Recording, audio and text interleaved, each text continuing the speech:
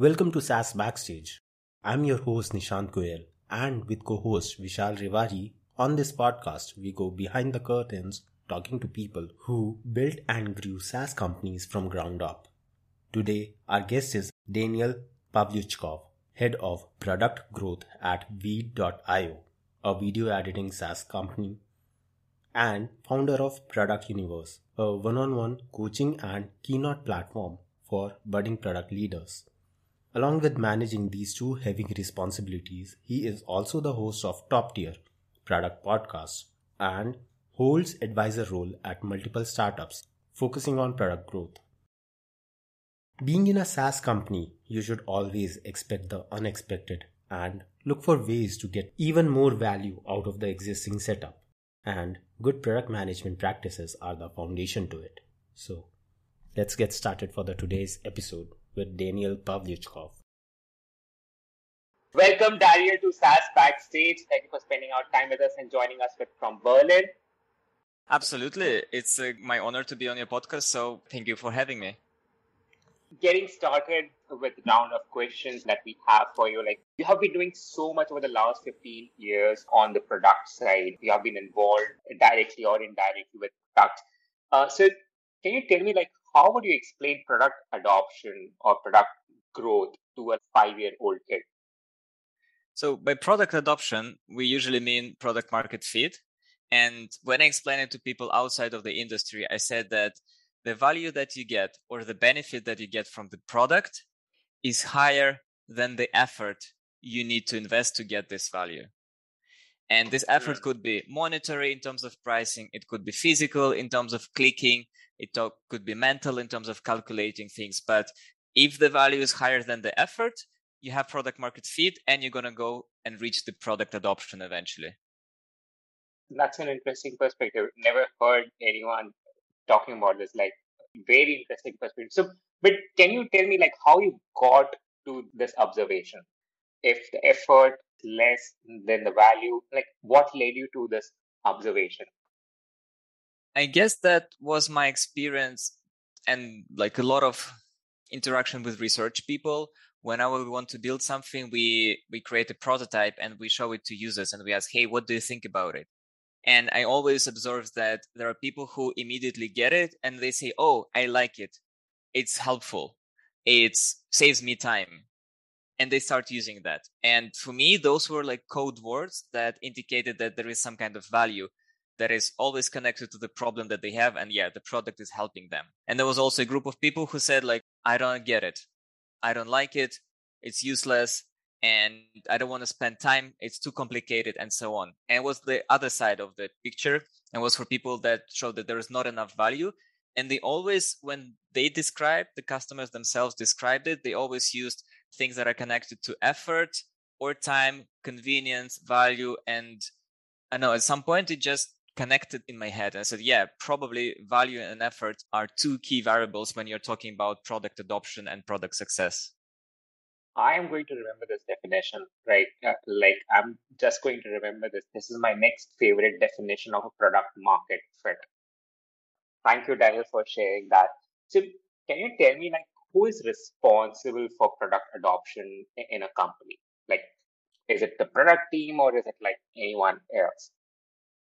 It's usually a complex question and you should start solving it from multiple directions. First of all, this product should get in front of the customers that have this problem and they would benefit from this value and they need. And it's a question of awareness. That could be solved by a marketing team, by a sales team, by a very good SEO team or content team or anyone who is working in the, let's say, acquisition space. So that's definitely a necessary component. So people should know that your product exists. And then once they start using it, the most impact is driven by the product team and product managers who need to create a product in a way that is actually helpful, easy to understand. And the first time experience is like meeting a person and, love from first sight. This is what you need to create in the onboarding space. You need to, once you get the customer, you need them to understand, wow, this is so incredible. I've been waiting for this product. It saves my life. I will use it every day. And this is the kind of feeling or emotion or impression you want to deliver. And that's mostly on the product team. That could be product managers, engineers, designers, data people eventually help because you need to experiment. Researchers help because you need to talk to customers. And in the end, it's a very, very cross-functional effort. And usually functions outside of product also contribute a lot to that. All right. So over the last 10 years, how do you see how has the product adoption, retention, and membership has evolved? You have been involved over the last 10 years doing different kind of products, B2C, B2B, edtechs, and all. So how do you see membership and retention has evolved? I would say that in general, we see a trend that product becomes very central in technology companies and in startups. And even when the value itself is not the software, let's say Slack is just a pure software, and that's the product. Spotify is a product as well, but it enables something. It enables access to music. If you talk about delivery and like food delivery, also the product is there and it enables the delivery service itself. The product, the software doesn't bring the value. It just makes it very easy to get value. So we see this trend that more and more companies, especially from traditional services, start to use product to simplify their value delivery. And that is being ongoing for some years in many different industries, from finance to logistics to insurances, medical, and so on. And in the end, those teams and companies who can deliver the best experience and have the best retention, they're just winning the market. And there is no question that Netflix is the most successful entertainment company online because they have the best retention. Same goes for Slack, for Spotify, for TransferWise, and many, many other companies. They all solved the question of how to keep people engaged and how to retain them over time. Who's doing that is capturing the majority of the market. All right. Wow, that's really interesting. So I got this question. What are the learnings out of these that you can really just take as is from B2C into directly B2B and can also be used for SaaS products? So in B2C, you usually achieve retention with different mechanics, like let's say best practices. You can achieve it with a social and community functionality. You can achieve it with personalization. And with personalization, the system is learning how you behave and what you need. And that's for B2C. In B2B, you're flipping the coin. In B2B, the user has to learn the system more and more so that they can become a masters of that system and really professional. Because what really works well in B2B for retention is that you develop a skill with this particular software.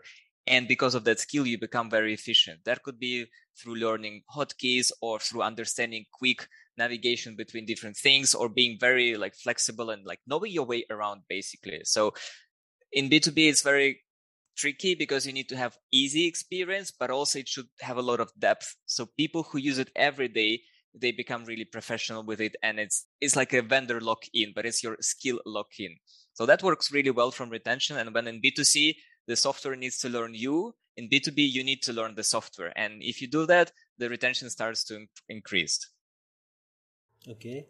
Yeah. Yeah, that makes a lot of sense.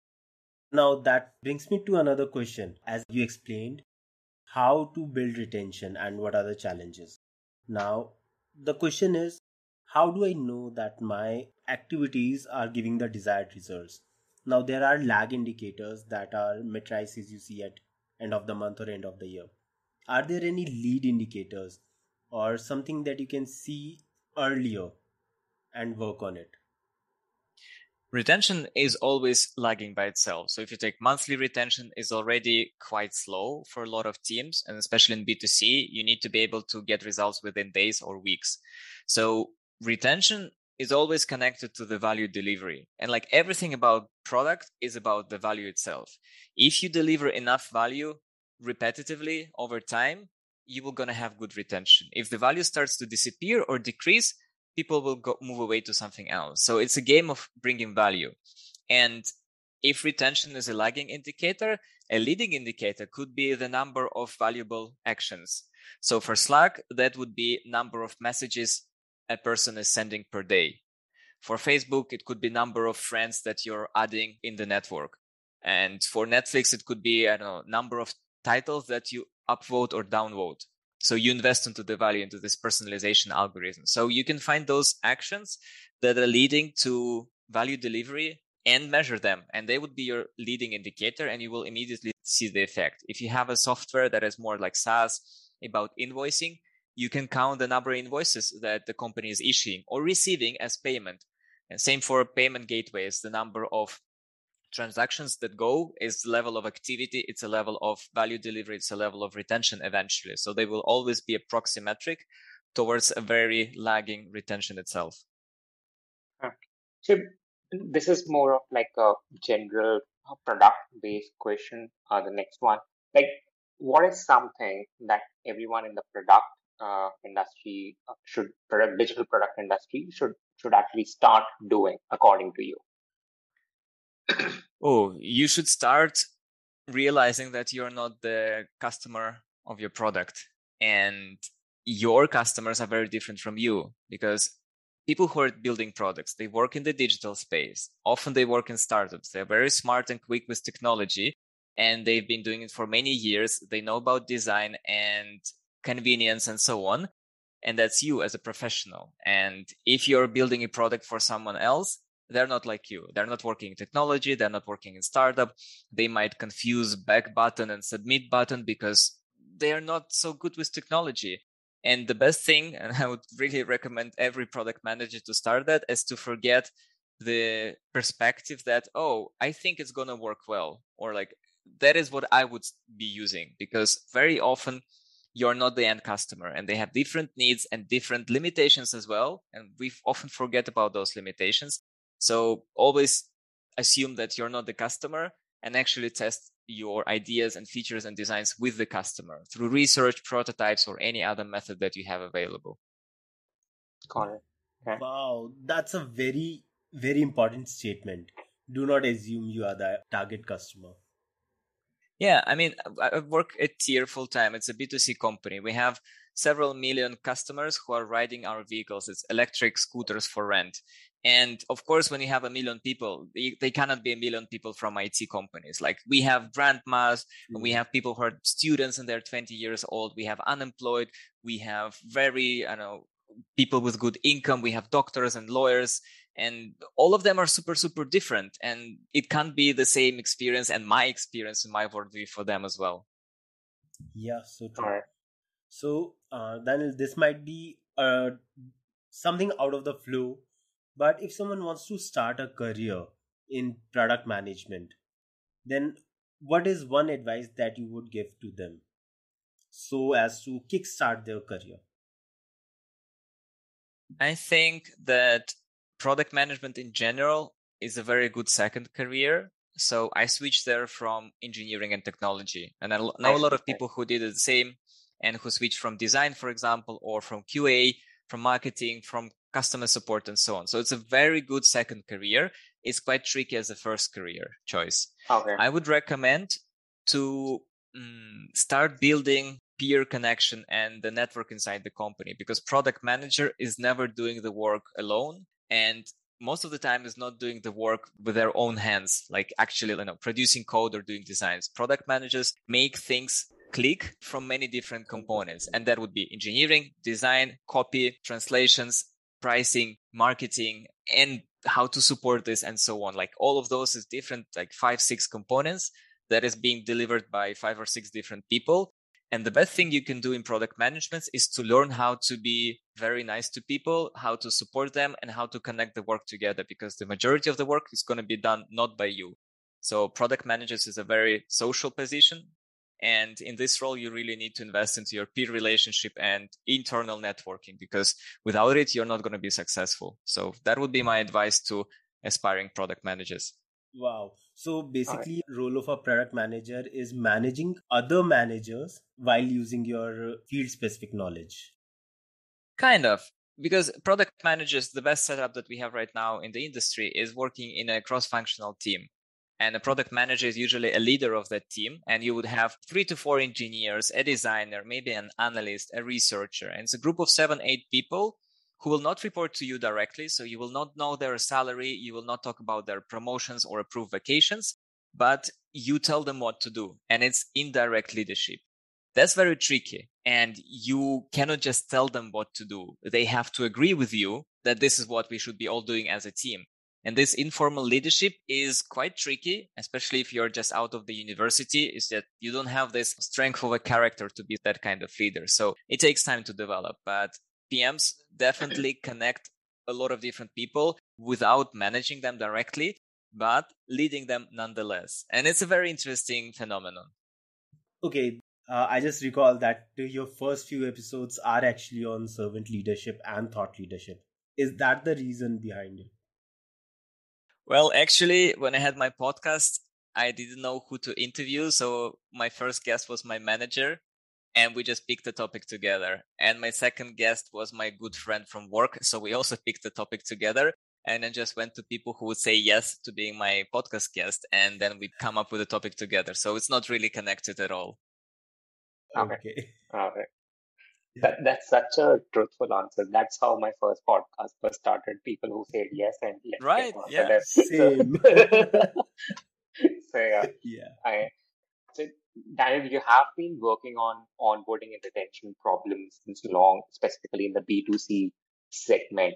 Can you tell us a little bit more about like how did you approach that problem? What steps you took to solve that problem? What was the learnings on those regards, specifically from the B2C segment that you have seen here? Yeah, I think for onboarding, it's really important to understand if you're building an app that people already know what it is, like a music player. You don't really need to invent a lot. Or if you're building something very unique, maybe a tool to manage your finances.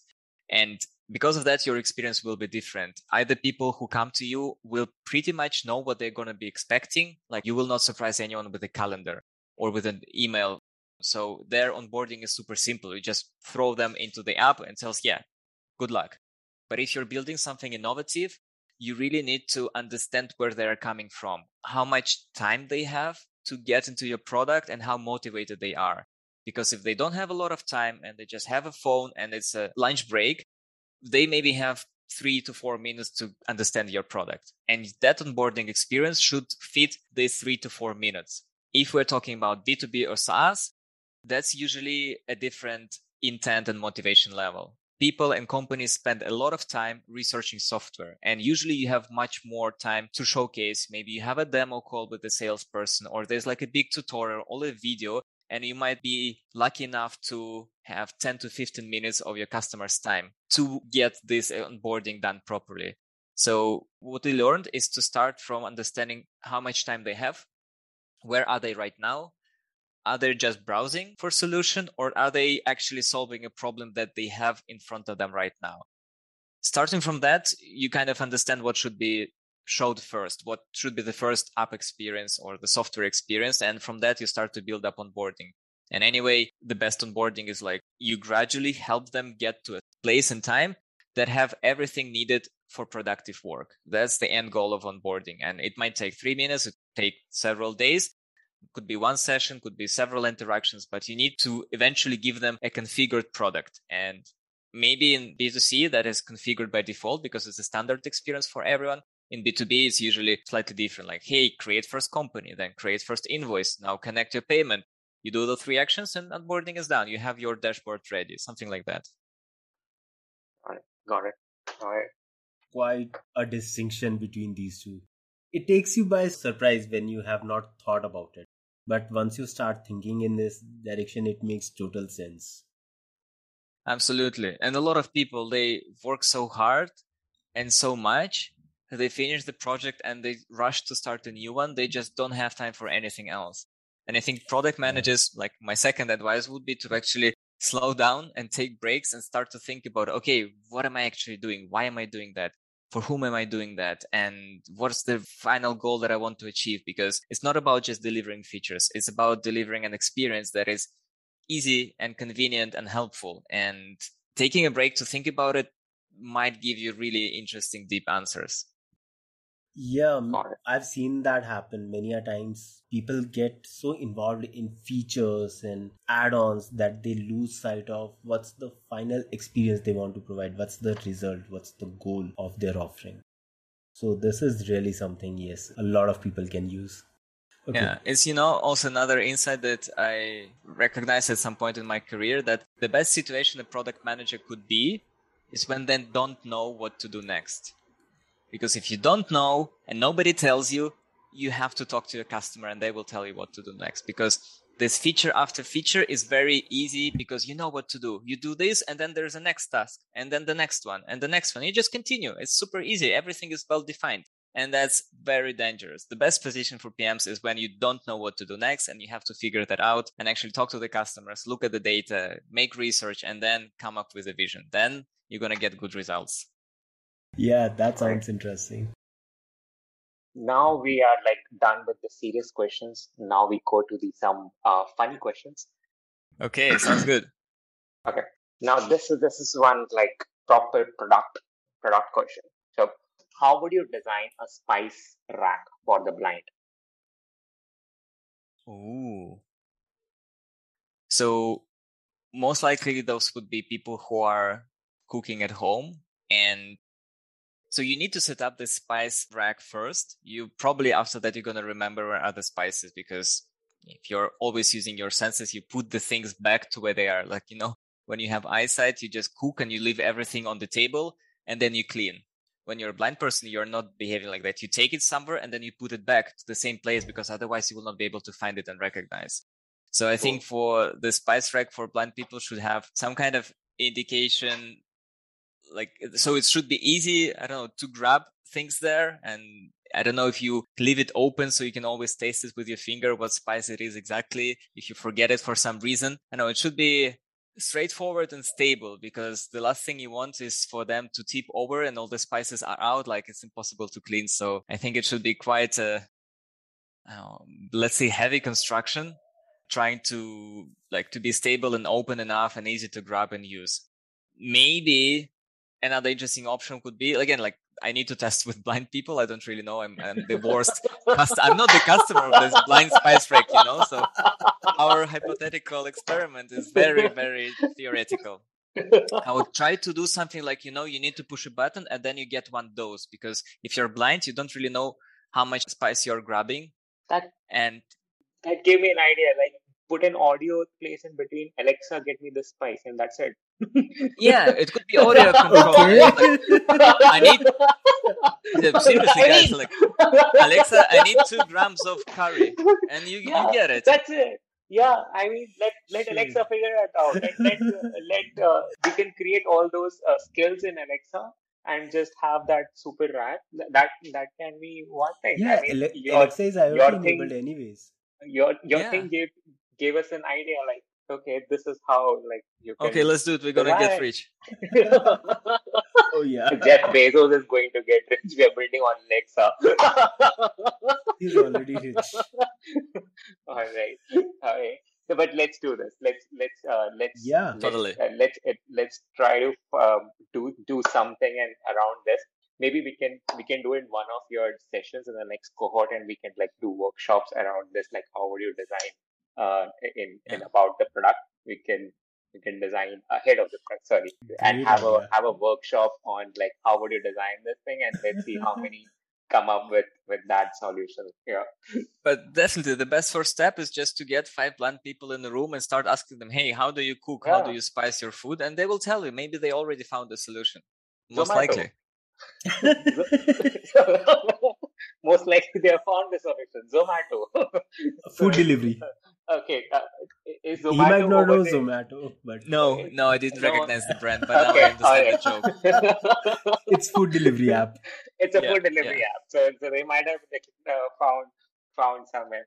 Okay, all right. So coming on to this thing, another one. If you could eat anything you wanted without getting fat, what would that be? Okay, it's a serious question. I have only one try. I need to make a good one. It's a question what can I eat and not get bored from eating that? Yeah. as well. That's a good way Yeah. to phrase it. That's a good Not way to get phrase bored, it. not get ill, not get fat. I'm probably gonna be eating tempura, seafood, or vegetables because that's Okay. just delicious and it's super fatty. And if I will never get fat from that, it would be so great. Okay. Anything Awesome. in tempura. All right. Okay. If you could have coffee with any historical figure, who would you choose? Oh, I would definitely go for Alexander the Great. He was this ancient Greek general, and he was so crazy. He wanted to reach the ocean, and he conquered half of the continent from Greece to towards India as well. And on his way, he named like 40 cities Alexandria after himself. He had such an incredible ego. I don't know with whom to compare it. Probably a few technological entrepreneurs come to mind. Let's not name them. But I really would like to talk to this person. Like, how crazy were you? Like, why did you do that? What drove you? It's how does it work like that when you have an army and you march towards somewhere because you want to reach an ocean? Like, I would really be interested to understand what drove this person. Interesting. I think he was a doer, not a thinker. He's like, I'll go. I'll find ocean somewhere. Maybe. I was like, hey, can you give me an advice how to be a doer? So, Daniel, you have been working so hard for the last 15 years, like starting as in software development, then achieving so much things in life, like getting onto head of product, starting your own cohort, starting your own company, working with so many people and achieving so many things. While you were achieving so many things, did you ever thought like you would have a chance to come onto this podcast? Oh no, that was a completely unexpected. All right. Okay. All right. I'm almost done. So next what we would do is like we would do fast five, which Nishant would do. We would do fast five. You don't have to think. You just have to like give us whatever comes in your mind the first. You are for it.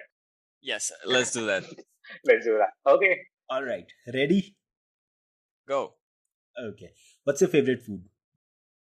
Tempura, obviously. Okay. What's your favorite memory? Memory. I think when I first bought my first motorcycle Oh. Wow. and celebrated it then. I got pretty drunk at that time. Okay. Now that's a good memory. What is one thing you are most grateful for? It's definitely meeting my wife and actually building a relationship and a marriage. That's the biggest one so far. Wow. Romantic. Who is one person you cannot live without? I guess that's her as well. What are you doing when you're not working? I'm playing mobile games and sometimes like going out and doing sports. Okay. Awesome. Where do you get time for it? Yeah, like when I have a lunch break He or in said the evening. no? On the weekends as well. So no, I'm a normal person. I don't work that much. He said, no, I don't work more than 40 hours in a week. When he started, yeah. 40 has a week job, then cohorts, then Yeah. consultations, then podcasts. Yeah. So he said like he doesn't work more than that time. Yeah. He's a superhuman. Wow. Okay. All right. One final question. So Daniel, where can our listeners find you online? Best way would be to reach me on LinkedIn. I'm the only person with my name. And if you could link me in the description, I always reply to people when they connect and leave something meaningful as a message. And I'm happy to get in touch with the listeners as well. Got it. All right. Great. Thank you so much. Thank you so much, Daniel, for taking out time. Hope it was fun for you. We enjoyed it a lot. Yeah, I had a it lot was of fun as well. You guys are super energized and I like your questions and the energy that comes to you. So thank you for having me. It was a lot of fun. This was our conversation with Daniel, and I hope you had some interesting takeaways and learnings. If you're looking for more such growth stories and how-tos, come back to SaaS Backstage, hop on the next or the previous episode, and be sure to share your learnings or share with us whom, and we'll be happy to bring in the guests you want. and pick their brains asking the questions you want answers to. Till next time.